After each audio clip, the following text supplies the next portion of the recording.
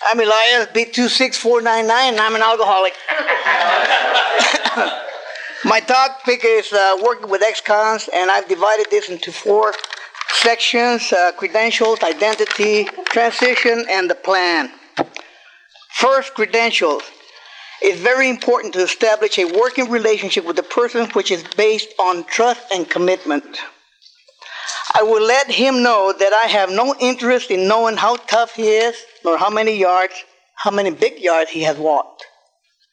I let him know that the information I am giving him is to help him create a new identity in recovery. Identity.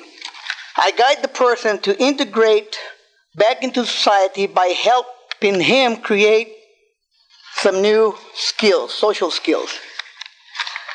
Social skills that are greatly necessary from the very beginning are language and dress code.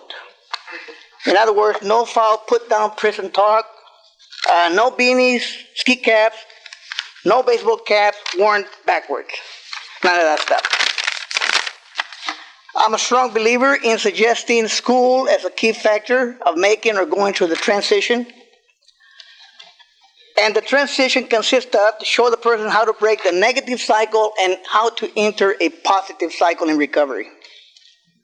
I let the person know that I understand how much sex means to him, but that although he is physically ready for it, emotionally he is not. I have come to believe that 1 year without a relationship is part of the plan. I agree with Jess. The plan. I will give the person my work and home phone numbers, but no address for a while.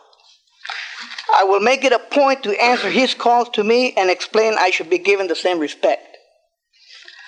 I will let the person know that no cunning or lying is permitted between us.